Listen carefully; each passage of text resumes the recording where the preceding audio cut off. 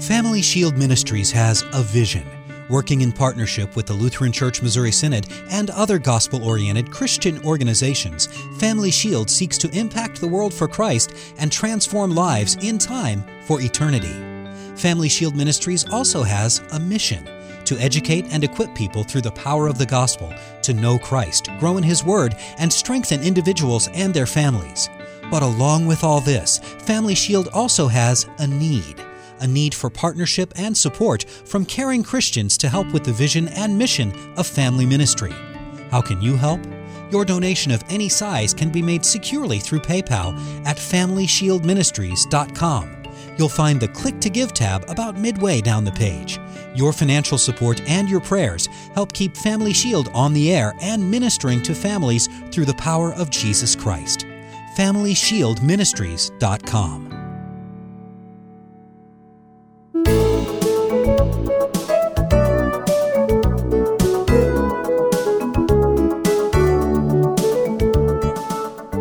What are 8 simple tools for raising great kids? Why should we control our volume knob? What does listening have to do with parenting effectively? Why should we understand the power of our words?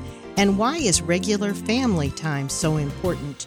Join us today as I interview Dr. Todd Cartmel, author of 8 Simple Tools for Raising Great Kids.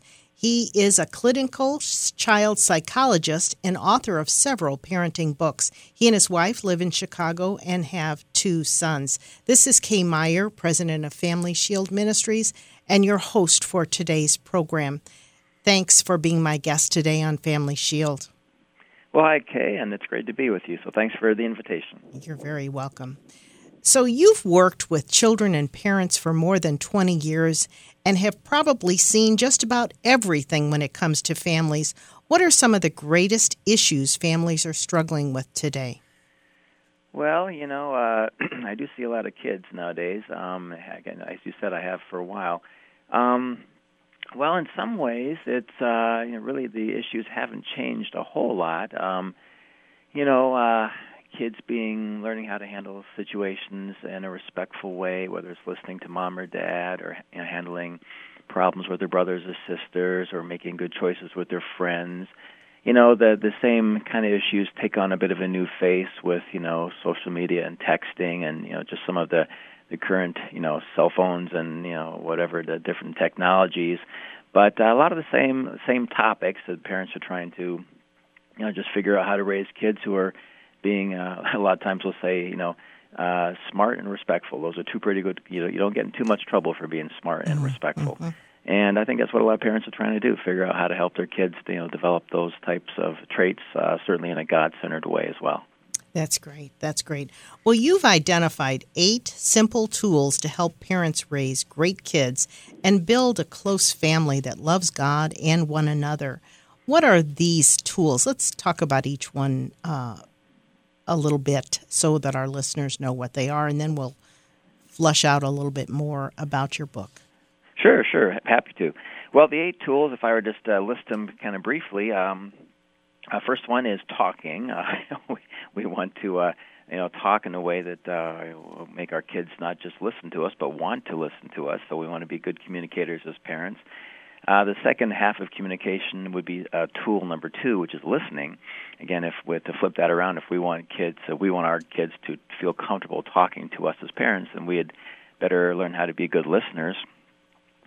We want to connect with our kids. That's tool number 3. If we want a close family, that means a connected family, and there's things that we can do to build those connections nice and strong. We want to influence our kids. That's tool number 4, by using our words wisely, because our words certainly shape how our kids learn to think and how they think about themselves, and so that's just a big deal. Every parent is tool number 5. I don't know if I have this in the exact right order. I'm doing them kind of from memory. That's all right. But tool number 5 is teaching, and every parent is in the role of being a teacher. There's so many lessons we want our kids to learn, and we want to be just a very effective teachers, whether it's again the lessons about decision making or problem solving or being flexible, all sorts of things like that. Number 6, we want to be an encouraging parent. Who doesn't need some encouragement? And our kids certainly fall in that category. And we want to be parents who look for the positives and point them out, and then help our kids really be glad they're making good choices. And then number 7, the converse side of that would be when they make bad choices, we want to correct them in a way kind of ties back into teaching. Any discipline or correction situation is simply a teaching situation where we want our kids to learn the right lessons about a bad choice and learn the right lessons the right way. And that's our job to do that, and we can certainly do that. And then you combine all those together for tool number 8, which is leading. We want our kids to learn all those important lessons. Well, what's the best way for them to do that? To see if we want our kids to be, respectful talkers and good listeners and make good choices, then we can certainly model that with our own example. So there's your 8 tools. Awesome. Some of these tools seem so simple, and yet sometimes they seem so hard to implement. Are today's parents simply overwhelmed? Well, I think some of them are. I don't know how new of a experience that is. That may not be that new, but yeah, certainly I do run into moms and dads who, for different reasons, might feel overwhelmed. Sometimes it's they've got a bunch of kids. Sometimes it's they're juggling kids and work. Sometimes they've got a challenging kid or two. So there's So there's just different reasons why our mom or dad may feel overwhelmed. Sometimes you've got, a parent who's got one kid who's more challenging than some other parents, all 3 kids put together. So certainly run into that, and I know you feel mostly overwhelmed when you've got a challenging kid situation and you can't, nothing you're doing is working. You can't figure out, what to do about it. So that's when you really start to feel like you're sinking, and then sometimes that brings out responses that aren't the best, and then you feel like you're part of making things worse, and it really gets to be very discouraging sometimes. Yeah, so I've seen lots of parents in that state, at least initially. Yeah. So one of the tools that you recommend is talking. How can we as parents do better when talking to our children? Well, okay, if I was going to give a couple little talking tips that really all of your listeners hopefully would find helpful. First of all, I guess would just be to realize and just to remember, that this is perhaps just a good reminder, just the importance of,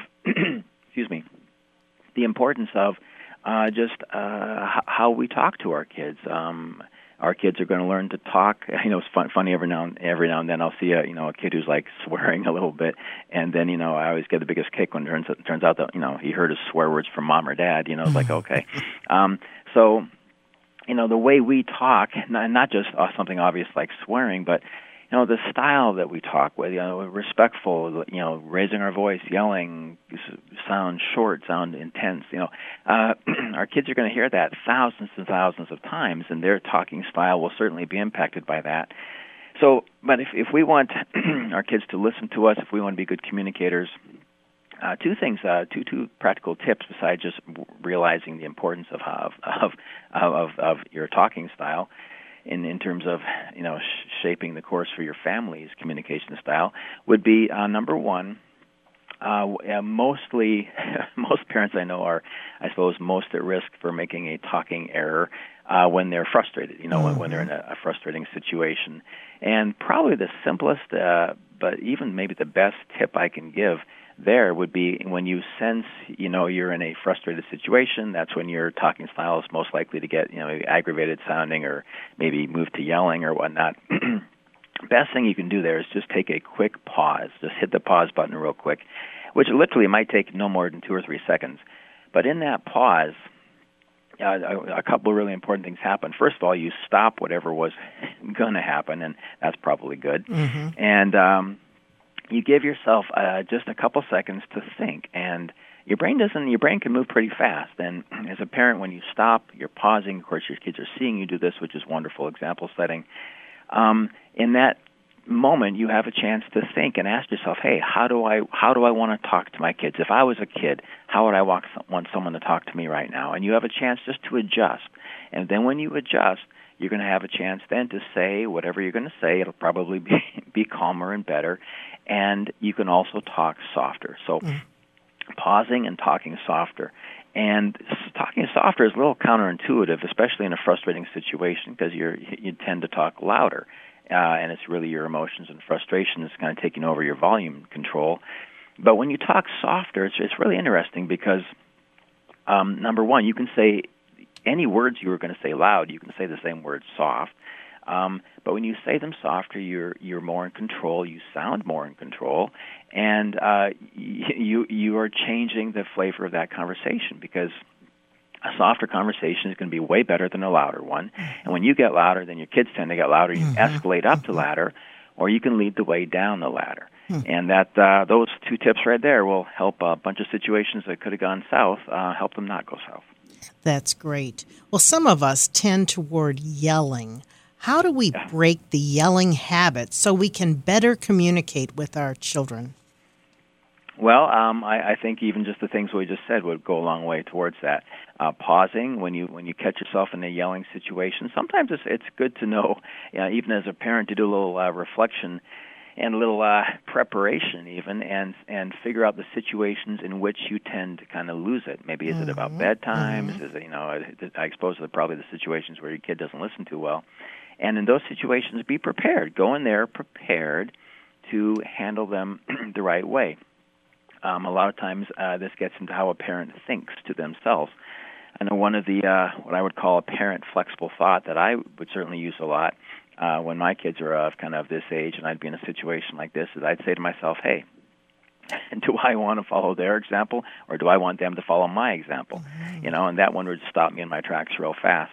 And so, but you go into the situation mentally prepared and thinking, well, hey, they're messing up already. I don't want to mess up too. I want to show them how to handle it right. And so when you go in there with that kind of a mindset, then you're much more, you have a much better probability of, again, pausing, talking softer, talking slower. Slow and soft would be the two magic words there. Good. Pausing and then slow and soft. And when you talk softer and you literally slow down the pace of the conversation, again, you just simply create a different conversation and a different conversation style. And your kids haven't done that. You've done that by pausing and going slow and soft. Great, great. One of the things that I want to mention before we go on is how much I like your book and how you've organized it, but especially your stories, because, of course, you work every day with children and parents, sometimes having some serious issues, and you apply these 8 simple tools, helping the parents and the children in their own lives. And it is a book full of practical information for parents. Tell us just a little bit about the organization, how you have it organized. Oh, sure. Well, I was trying to think of just, again, I've just worked with kids. I'm a child psychologist, as you said, and have just seen a lot of kids and a lot of families of a lot of ages over a lot of years. And, after a while, you kind of see what seems to be helpful. You see what isn't helpful. You have family sessions or, of all sorts of different kinds. And I've seen parents handle really difficult subjects like incredibly well. I've seen parents handle really easy subjects incredibly poorly.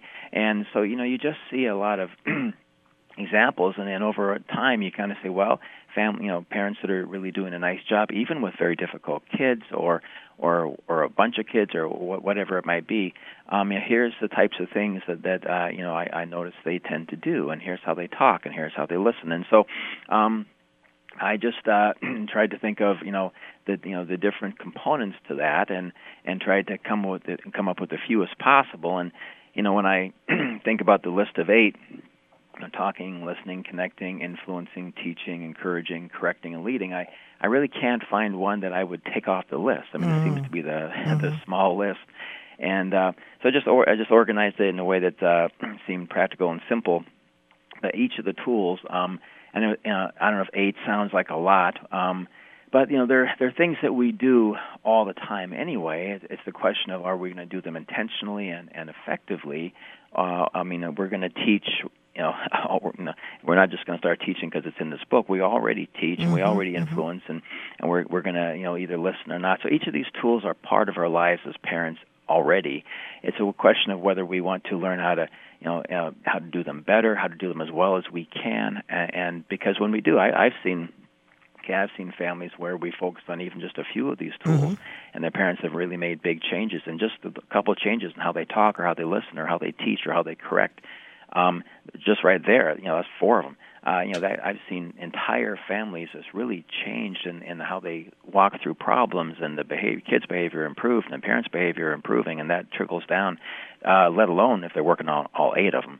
So, yeah, certainly something that I wanted to make it nice and doable and bite-sized, and It seemed like a good way to divide it up so that anybody can read the book and just, find some practical tips. And every one of the 8 tools is divided into 5 chapters. Each has a nice practical takeaway, so it should be really easy to digest and put into practice. It is. I'm going to make a few announcements. When we come back, we're going to talk about listening and why that's so important as we parent our children. Family Shield's 2017 theme is Always Be Ready to Give an Answer, based on 1 Peter 3:15. Thank you for your partnership in the gospel as we share Christ with our listeners and help them know Christ, grow in His Word, and strengthen their families. Today, Family Shield is giving away the booklet on parenting. To request the complimentary booklet, call our response center, 1-877-250-8416. Our email, witnesstofamily@gmail.com. Thankfully, the gospel is free, but our radio airtime on 54 stations is not. Your prayers and support make our radio outreach beyond the walls of the church possible. Please pray for us and consider a gift this year. You can charge a gift at www.familyshieldministries.com, or you can send your gift to Family Shield Ministries, P.O. Box 230015, St. Louis, Missouri 63123. With a gift this year of $50 or more, we'll send you my new 6-week Bible study entitled Balanced, Christ-Filled Living. And with a gift of $100 or more, we'll send you my book entitled Witnessing a Lifestyle. You can, again, charge a gift on our website, or you can mail your donation to Family Shield, P.O. Box 230015, St. Louis, Missouri 63123. We encourage you to sign up to receive our email newsletter on our website, or send us your email and we'll do it for you. You can also contact us at witnesstofamily@gmail.com. Now I want to go back to our guest, Dr. Todd Cartmel, author of 8 Simple Tools for Raising Great Kids. And you talk about, you compare listening to emptying a dump truck. What's the connection? Well, sure. That maybe doesn't seem entirely obvious at first, but I think I can make it that way. When you think about kids, they're often like a dump truck in a certain way. Dump trucks, first of all, they're full of stuff. Dump trucks are, with whatever, dirt, rocks, and concrete and things. Now, our kids aren't filled with dirt, rocks, and concrete, but they are filled, and they're filled with things that to us parents are incredibly, incredibly valuable. Their thoughts, their feelings, their experiences, what's going on that day. I have 2 boys. Those are incredibly important to me, and I know, as it would be for all your listeners and yourself. Our kids, they are filled up with things, and I guess that's the second point. They're like a dump truck filled with diamonds, we could say, maybe not rocks. But the second point of a dump truck is it can only, you can't fill it up infinitely. It gets filled up to a certain point, and then it's kind of filled up. And when a dump truck gets filled up, there's really only one thing for it to do. It has to unload somewhere. And that's, in my mind, just a great kind of metaphor of listening. When our kids get filled up, they have to unload. And listening is just letting your kids unload their truck, but treating the things in the truck like they're really, really valuable to you, because they are. They are. So you've got a dump truck with diamonds getting unloaded, and you want to catch every single one of those. And that's what listening is. And when you're listening to your kids in that way, when you're really, really you care about what's in, what happened at lunch at the lunch table and how they're feeling about this, or they think this is unfair, or that, or somebody hurt their feelings, or whatever it is. When you treat those things like they're really, really valuable to you, and you've got a kid who goes, "Wow, I'm so glad that I unloaded my truck with Mom or with Dad," because they're going to unload the truck somewhere. And for my boys, one of my goals certainly has been so that when they're done talking with me, that they go away thinking, man, Dad really cared about. He really listened super good to what I had to say. Next time my truck gets filled up, I know where I'm going to go to unload it again. And I'm going to go unload it with Dad or with Mom. And so every one of us have the chance to listen so well that our kids will say, hey, that's one of my favorite unloading spots. Because one thing is for sure, they're going to get filled up again. Okay. And they're going to tend to go to the spots that they feel, treat them with care and concern and value. And we want that to be us. Good. Can you explain what you call the family respect rule? Sure can. Yeah, that's a good one. This is a good one when you kind of get into the siblings and things. Yeah, family respect rule, very simple. It simply goes like this. Every person in our family, everyone in our family needs to treat everyone else in our family respectfully all the time. So that's it verbatim. Taught that to a lot of kids and families. And there's three important, not just a rule, there's three important aspects to it that I would then talk to the kids about. I say, well, number one, the family respect rule, as I've just stated it, applies to whom? And the answer, of course, is everyone. Well, everyone, and I would say this right to the kids, everyone starts with Mom and Dad. Everyone means everyone, but there should be nobody in this family who works harder to follow the family respect rule than Mom or Dad. For myself, I'll say than me. If I want my kids to be respectful, then I need to make sure that I follow that family respect rule super, super good to give them a picture of what that looks like. Number two, family respect rule applies when? Well, the last three words, all the time. And all the time really means all the time.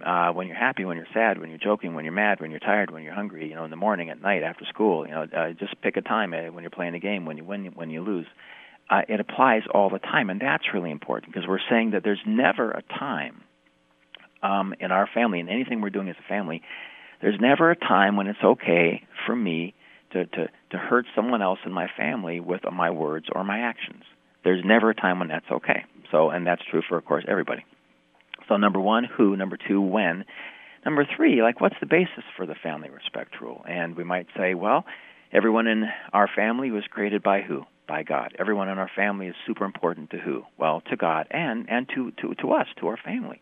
Well, what do you do with things that are really, valuable or important? Like if we have a special puzzle we just put together and want to keep it, or a special Lego thing, or a special thing that someone gave us, or we have something expensive. Do we just leave it out in the backyard? Do we, put it by the garbage can? No, we put it somewhere safe. We maybe put it somewhere high so the dog can't chew on it. Things are important. You treat them with value, or you treat them with a great deal of respect. Mm-hmm. And so we said, well, that's why we treat each other respectful in our family, because everyone in our family is super valuable to God and to each other. And we want to treat things, people of value, carefully, and we want to guard each other. It's not okay if I hurt my boys with the way I talk to them. It's not okay if any of that. And that's why, because of who God made us, and we're valuable to God, valuable to each other. That's why being respectful is so important, and that's why when we're not respectful to each other, when we're hurtful to each other, that's why privileges or things go away, because we have to learn that lesson that we have to treat each other respectfully, because that is who God made us to be. We are, and if we want to have a close family, we don't have a close family by hurting each other with our words and actions, kind of picking the bad, easy ideas. We want to pick ideas that are smart and that will help our family be close. And if we can't figure out how to do that, then that's where Mom and Dad will help you. I mean, I'll help you figure it out. Mm-hmm. And so, but that's what stems from the family respect rule. Wonderful discussions. That's excellent. And again, you flush all of that out in your book. So you also encourage parents to water their own lawn regularly. What do you mean by this? Yeah, water the whole lawn. Yeah. Sure. Well, that gets into the idea of encouraging, and thinking about your kids as they're portions of grass on your lawn. And number one, if watering is like your positive attention, and you have a dry spot, well, you want to water that dry spot. And boy, I tell you, Kay, you probably already know this, but well, you can get a lot of positive, focused attention from a parent, said in a very specific way, not like, "Hey, pal, nice job." but hey, pal, I asked you to turn off the TV the first time, buddy, and you did it right away. I really appreciate that. Squeeze, squeeze, squeeze. That kind of stuff is what I call the pour it on technique, and that kind of very focused, positive attention given on a regular basis can just like do amazing things in a family in terms of kids going, wow, geez, I didn't know that was going to work out so well. I think I'll do that again, because a parent's attention is just so rewarding. It's so intrinsically powerful. And so, if you've got one dry patch of grass, you got one kid who needs a little extra that to help turn their behavior around, you certainly do that. But you don't forget about the rest of the lawn. So you want to be kind of dishing those things out just all over the place to all your kids, especially the ones who need it. But even the ones who maybe have some better habits already, you want that part of the lawn to stay green. So you just want to be like a living sprinkler, just sprinkling that stuff all over the place. And that was not a natural thing for me. Not that my parents weren't encouraging, I don't mean to say that, but yeah, my parents were a little more reserved, so I just wasn't really used to that. But boy, I got used to it when I kind of learned some of this stuff and thought, boy, this makes sense to me. I got used to it real quick, and as a dad, I just made that just part of my dad behavior. And so, any parent can certainly do that, even if it's not a natural thing for you. And boy, you just create a very positive, encouraging family environment. And boy, that's what you want to do. The more you get the good habits going, the less bad habits you have to turn around. Absolutely. Thank you so much. My guest is Dr. Todd Cartmel. His book, 8 Simple Tools for Raising Great Kids. And let me just recommend it to you, your church libraries, others that might be interested. It's a great book with so many good examples, as well as flushing out those 8 tools for raising great kids. Again, this is Kay Meyer with Family Shield, and we're giving away a booklet today on parenting. If you'd like to get that, call our response center or email us. Again, if you want to learn more about Family Shield Ministries, go to our website at www.familyshieldministries.com. We also have a Facebook page. We'd love you to check out our Facebook page or sign up for our email newsletter on our website, or just email us and tell us you'd like us to do it for you. That comes out on at least a monthly basis with devotionals and information about the program. Again, this is Kay Meyer with Family Shield. Thanks for listening. You've been listening to Family Shield, a production of Family Shield Ministries. Its mission is to educate and equip people through the power of the gospel to know Christ, grow in His Word, and to strengthen individuals and their families. To learn how you can obtain resources or support the ministry, go to www.familyshieldministries.com or write Family Shield Ministries, P.O. Box 230015, St. Louis, Missouri 63123. And tune in again next week for Family Shield.